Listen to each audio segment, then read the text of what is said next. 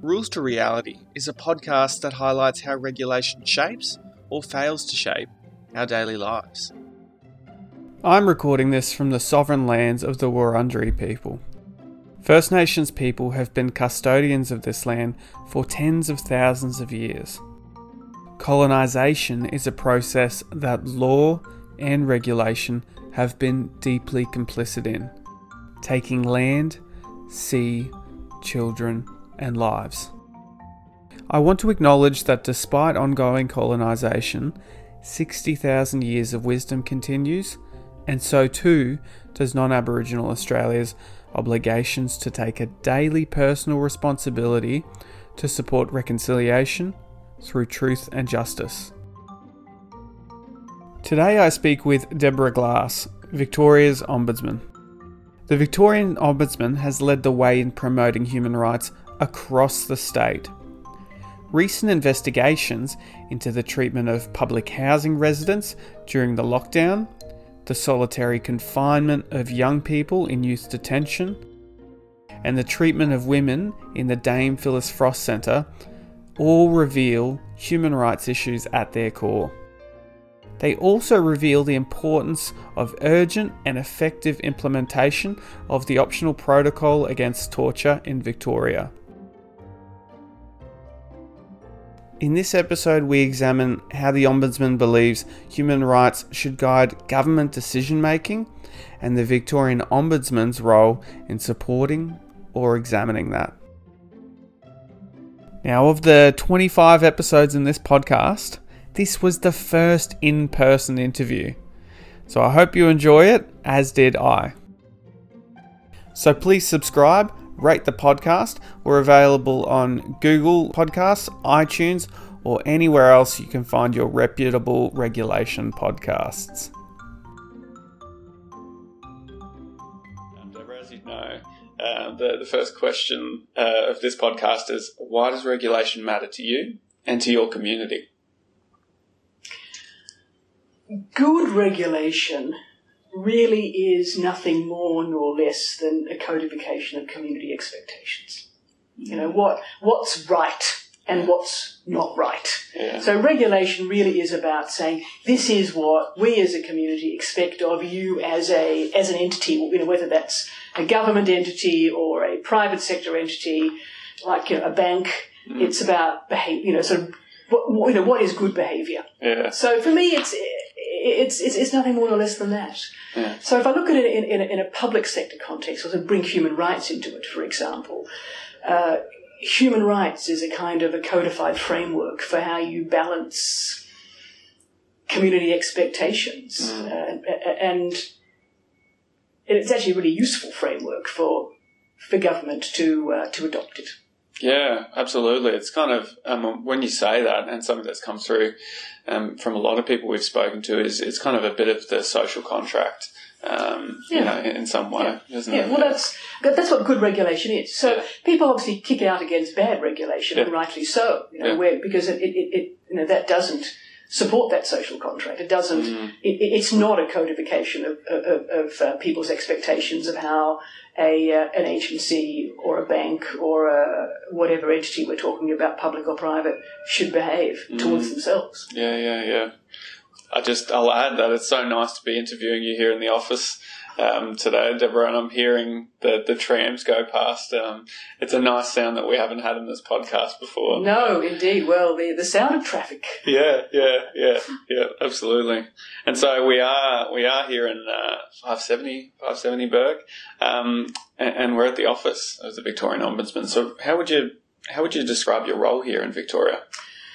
I'm a constitutionally independent officer of the Victorian Parliament. I'm one of 3 constitutionally independent officers, but my specific role is dealing with complaints about public sector agencies, and that's a very broad jurisdiction. You know, over 1,000 agencies in my jurisdiction, anything effectively to do with state and local government, with the exception of the police and decisions of the courts.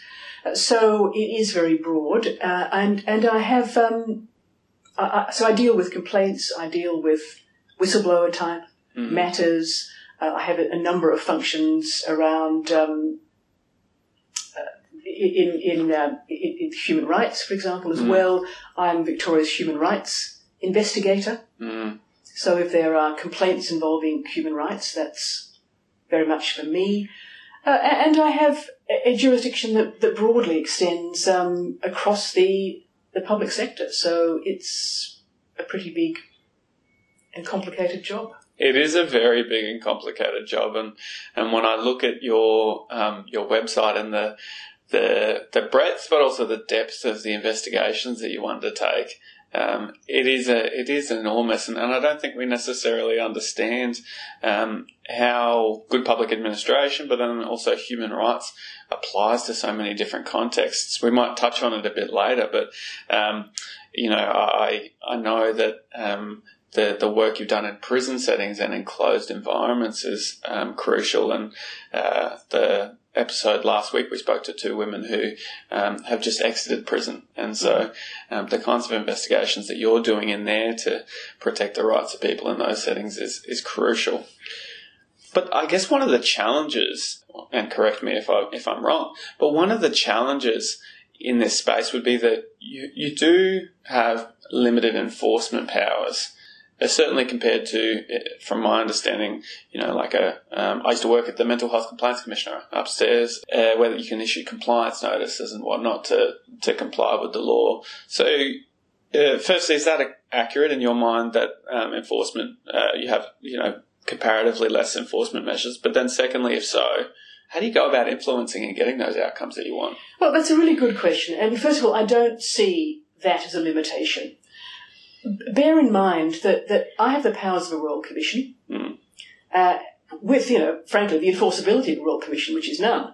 But if you look at the enforceability around the way Royal Commissions and Ombudsmen operate, it is in the persuasive powers of the role. Yeah. And they are actually much more effective, in my view, than issuing a compliance notice, for example. So, if we go back for a moment at what it is I'm trying to achieve in this role, it is about a fairer place. It is about making Victoria a fairer place, through improving public administration, ensuring that public agencies are taking into account principles of fairness when they exercise discretion, for example, that they're taking into account human rights when they're making decisions. All of these things are about contributing to making Victoria a fairer place. And I want to do that by taking those agencies with me on that journey. I want them to see the reason. I want them to understand why it's in their interests, why it's in the public interest to make the decisions they do. Yeah. So that isn't about, sort of slapping an enforcement notice on somebody. It is actually about ensuring that you can convince those agencies that it's in their interests to use a human rights framework. It's in their interests to deliver a fairer service. And the most persuasive power I think I have, which I think is incredibly persuasive, is my ability to table reports in Parliament directly. And I don't table through a minister. I don't report to somebody in government. If I decide to investigate something, whatever that is, and I can decide that, nobody tells me other than Parliament what to investigate. Nobody tells me how to investigate it, and nobody tells me what my findings should be. So, I am that independent officer of Parliament with that degree of freedom to operate and to put out my findings, whether people like them or not, is not the question, without fear or favour. Yeah. In a way that I think can be really persuasive. So I see as part of the art of the Ombudsman, and that's true of Ombudsmen everywhere. We don't have, and we shouldn't have, powers of enforcement. Because the kinds of things we recommend could well be major changes to public policy. They could be law reform.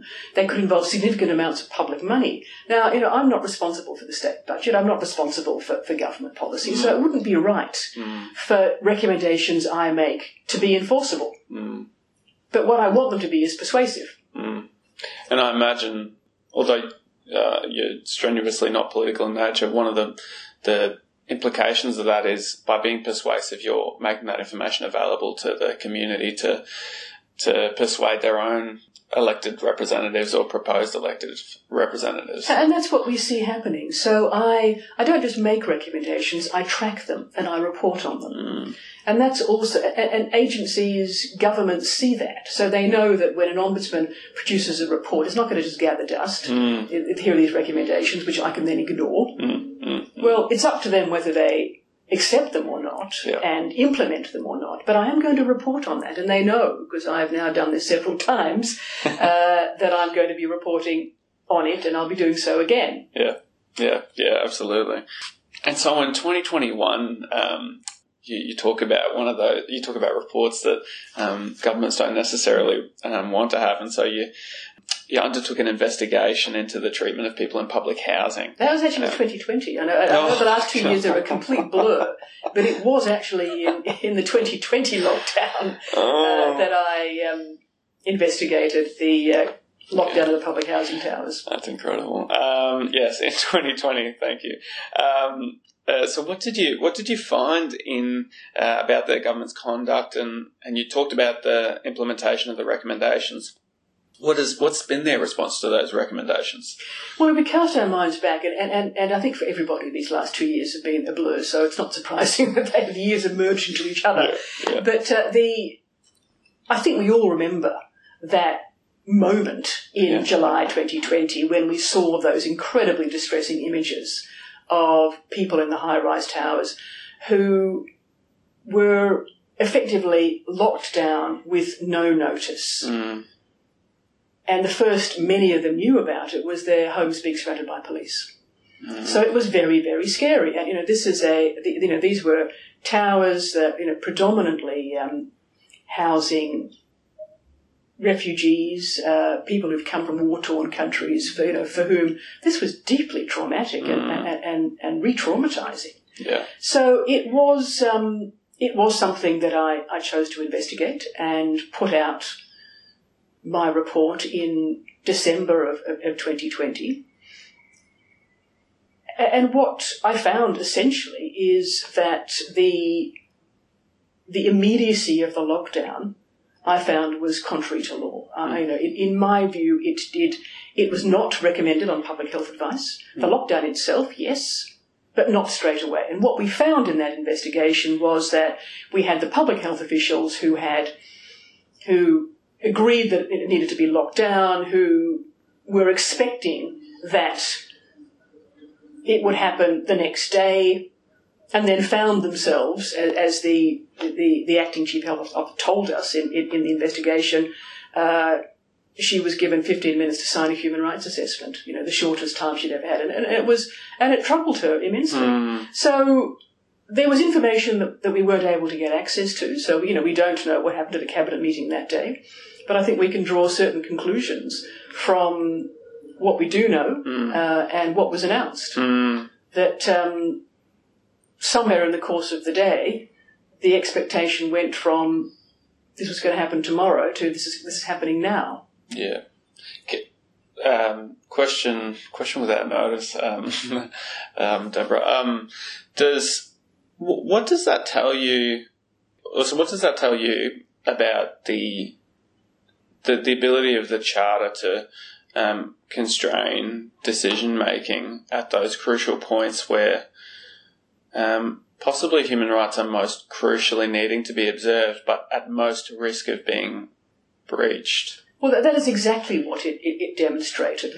This was the time when the Charter should have been used and it wasn't. And that's fundamentally why I found that, in my view, it was contrary to law, because it was contrary to the Charter. If the Charter had been used as it should have been, that human rights assessment would have been made quite differently. And it seems to me that it would have been thought through. What are the consequences? Does this need to happen on public health grounds? Well, no, not immediately. Therefore, consider people's right to be treated with dignity when deprived of liberty, because that's what was going on here. Yeah. These people, 3,000 people, were deprived of liberty. Well, why weren't they able to go and get their supplies, to get their medications, to get their nappies, to get the foods they needed, like everybody else was when they were being locked down? Nobody else in Victoria, before or since, has been locked down with no notice whatsoever. Yeah. I mean, it highlights to me how structural disadvantage can kind of put you at risk of human rights breaches and certainly not your responsibility as the person who's structurally disadvantaged, but it does highlight to me that you may not see this in other high-rise buildings that are maybe less densely populated. I believe I said so at the time. Yeah. I think I made that observation in my report. Yeah. But to continue your question about what it said about human rights, actually there is a silver lining to this, because we saw something very similar happen a year later in 2021, in fact in July 2021, almost a year to the day, when there was a further outbreak of COVID in the towers. And what we saw a year later was very different. So we saw a very different response. And what that says to me is the government can do this properly if they think about it, if they think about the human rights implications, if they consider this, if they make it clear that this is a public health issue, not a security operation. Yeah, absolutely.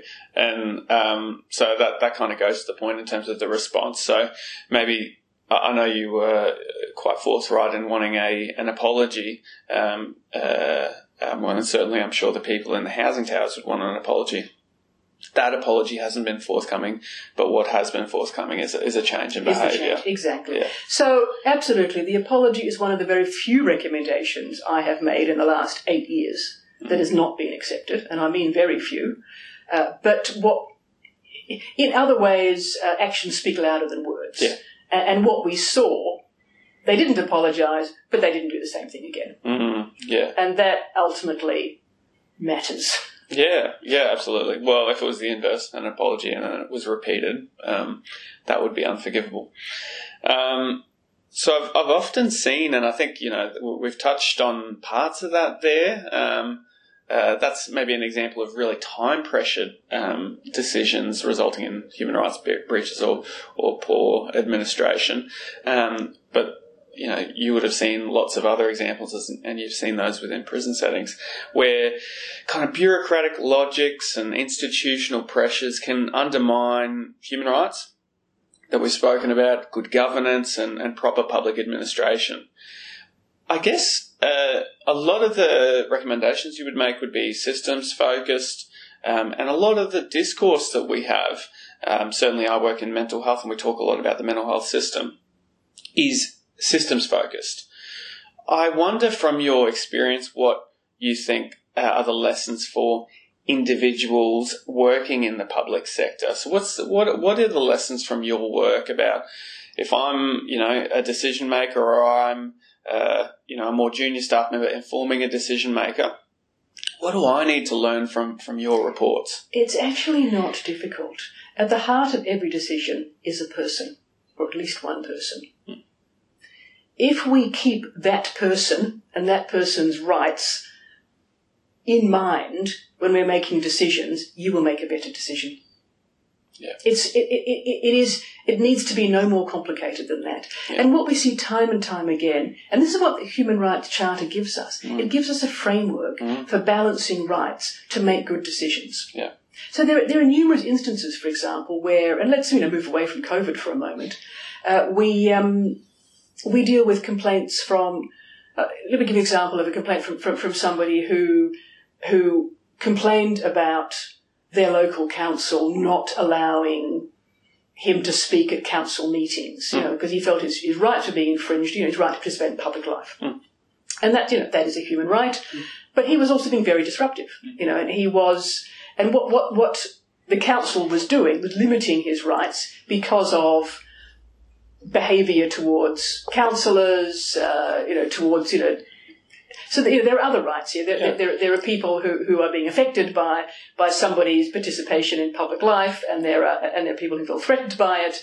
So that's a typical example of the balancing of rights. And we so when we get a complaint from an individual, my rights are being infringed here, you look at the Balancing Act, and councils don't always get this right, but in several cases we have looked at, they did. They considered this person's rights, they balanced those rights against other rights, and they limited that person's rights, but not totally. So, for example, there was still the ability for that person to communicate with the council, and also it was time limited. So they said, we'll review this in a year's time.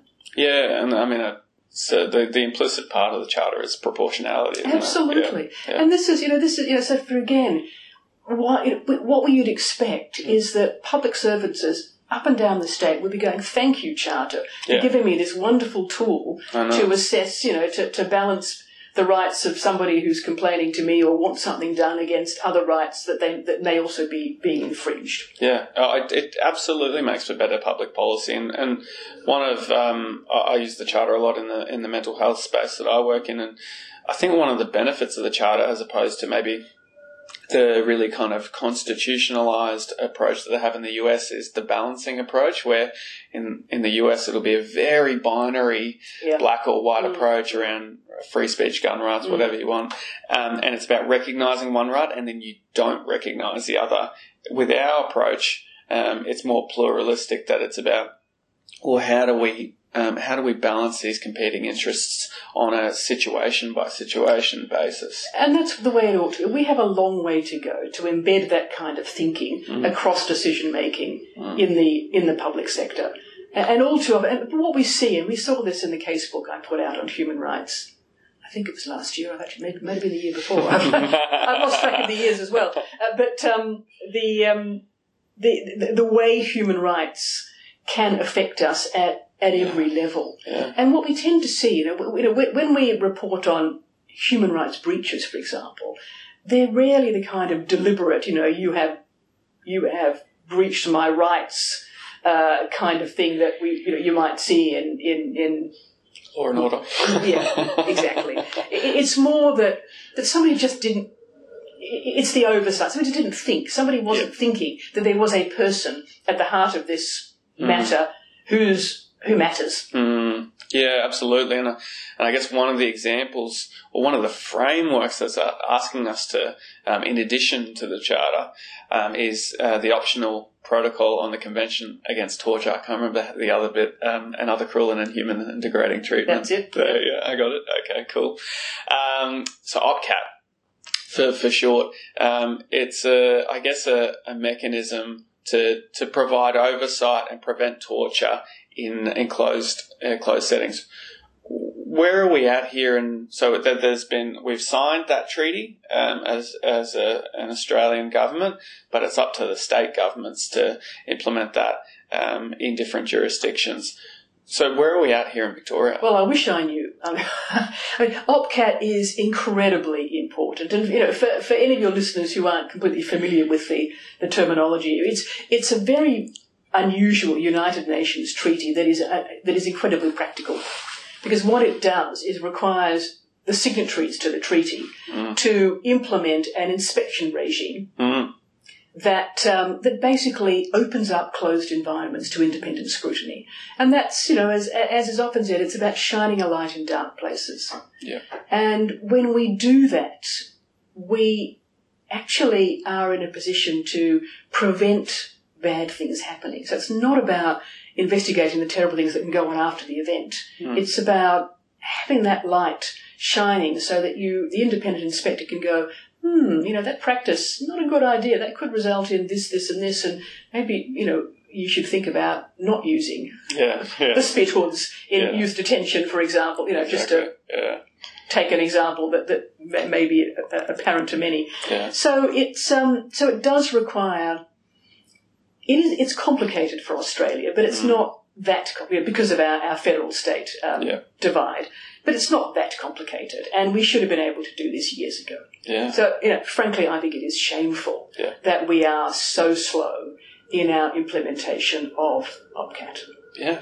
Well, I mean, right now we know people are in prison. We know people are in mental health hospitals. We know they're in aged care, which is more of a federal issue. But we just know that the treatment people are experiencing are it makes me sad just to think about it. The experiences that they're having right now are horrific, and we've got a really practical mechanism that won't solve all issues. No, it won't. And that's why I have, as Ombudsman, been investigating, exactly. Even though I'm not designated, because nobody in Victoria is designated to do this work, and I'm not resourced to do this work either, but I do have the jurisdiction and I do have the power. So what I have done now twice is do OPCAT compliant inspections of different facilities within Victoria and report on that. Could you tell me about whichever of those you did? Well, the first one was the women's prison, Dame Phyllis Frost, and I put out that report in, I lost track of time, in 2017, I believe. And I encourage any of your listeners who are not familiar with it to look at that report. It's on our website, widely available. And it does two things. It does some policy scanning of the landscape in Victoria to show how many closed environments we have and who currently has jurisdiction over them, and just does a bit of a think piece about what that might look like under OPCAT. But more particularly, we actually went into the prison with a team. We did a lot of homework on this to do this properly. So we had New Zealand has had this function for a decade, so we brought out the inspector from New Zealand to lead the team. We engaged with Her Majesty's Inspector of Prisons in the UK, who've been doing this also for decades, to really make sure we drew on best practice from around the world in looking at the standards in a women's prison. Yeah. And we spent, I forgot how many days now, because it's been a while since I looked at the report, but we talked to the prisoners, we surveyed people, we talked to the staff, because it's not, it is about learning and improvement. It's not about, coming out with an ombudsman slams. No. Yeah, absolutely. And it was a pretty compelling and interesting piece of work. We found, one of the things that that did make the headlines at the time when I put this report out was the finding around strip searching of women prisoners, which was done routinely.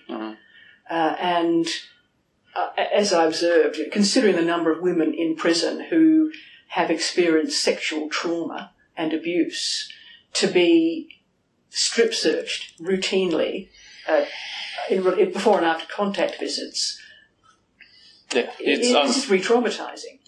Yeah, absolutely. And you did a more recent one, and now I'm getting my years mixed up again. 2020 or 2021? I think it was before that. I think it was 2019. Okay, but right. Again, we're forgiven. The listeners will forgive us. It was before COVID. Okay. Right. So BC. Okay. So the second OPCAT report I did was a thematic inspection of solitary confinement of children and young people. Yeah. And because it was thematic, we looked at 3 different facilities: a secure welfare services, youth justice, and an adult prison. So we looked to see how young people were treated in each of those environments for similar kinds of behaviour. And it was it's not going to surprise anybody that the worst of these was the adult prison. Yeah. It was really quite shocking. And for those who haven't had a chance, we'll obviously put all of this in the show notes and in our social media links to this. But if you have time in the emotional space, it's worthwhile reading through that. I'm sure improvements have come from what you did in those reports, but it would be fair to say some of those practices would still be continuing, I imagine, too. Yep. I imagine so as well. And so you've done, I think we've highlighted, again, the depth, but then horizontally just how many different areas you have to operate within. And yet the space is still changing. So, we've got these questions around digital platform governance, online misinformation, the outsourcing of public responsibilities to private organisations, and climate change. We're seeing that, flare up, certainly in the northern states, but I don't think we're going to escape that down here. So there's still challenges for current and future governments, and this kind of, I imagine might create changes for what you need to do in this space or what you need to respond to. So, I mean, what do you see as the emerging kind of role for the Ombudsman with those and other changes that are underway now? Let me put that question into perspective. The Ombudsman as an institution has been around for hundreds of years. In Victoria, nearly 50 years. And an awful lot has changed in that time. Sure. So if there is an institution that I think has demonstrated its ability to adapt to the modern world, I would say the Ombudsman is right up there. Yeah. So I think what that says is that whatever governments throw at us, and there will always be something, we need to stay relevant. Mm. It's a word I use to my staff all the time, the R word. We need to be relevant. What do we need to do to be relevant? So within my office, and all ombudsmen are conscious of that. Yeah. If we lose relevance, then you won't completely die as an entity because the ombudsman will exist in statute, but you'll cease to have any importance for the people who need your services, and eventually you'll lose your funding, and you may as well go home, give up and go home, which is never going to happen as far as I'm concerned, and I hope any of my successors.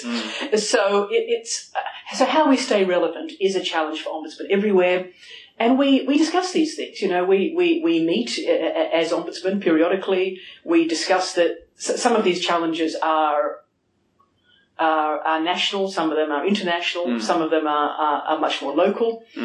But we talk about trends and how we deal with them and what we need to do as ombudsmen to ensure that we stay relevant. Yeah. So digital, for example, there are so many strands to that.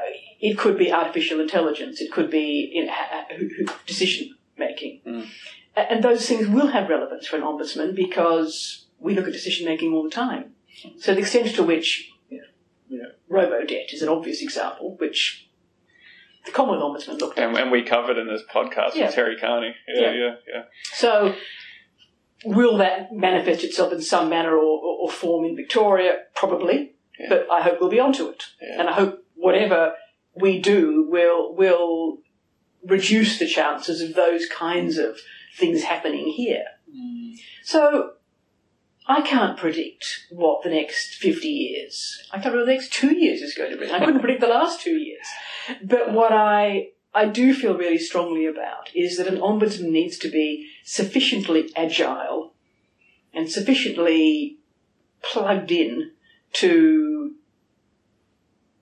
what's happening. Yeah, the world, the society, what's around, to make sure that we can stay relevant. Well, yeah, and I think the housing investigation is a good example of that, to be honest. I know lots of people in the space, and I know you got that investigation up pretty quickly. Very quickly. Yeah. Well, I could never have predicted that my two biggest investigations in the last few years would have involved the hard lockdown of 3,000 people in public housing towers or the closure of the state's borders. Yeah, exactly. Yeah. But there we are. Yeah, exactly. So I think that's being responsive to the environment that you're in. So I think what we've covered today is, I guess why regulation matters to Victorians and good public administration by extension of that, and then the role that human rights play in your role, but then also in the public sector. We've kind of given examples of that, the housing lockdown. We've spoken about prison settings, youth detention settings, and I guess how bureaucratic logics can undermine that, but how you try to shine a light on it. We've also spoken about OPCAT and that none of the two of us in this room know where that's at, and certainly hope for some clarity into the future. And part of that future is a bit unknown, but you're going to aim to be responsive to that. So you've really unpacked what you're doing. What's one thing you want the listeners to go away and do today after hearing you? I'd like them to look at my human rights casebook, which illustrates how in both large and small ways human rights matters to decision makers, and to the public. Fantastic, and we'll put a link to that in the podcast episode as well. Thank you so much, Deborah. My pleasure.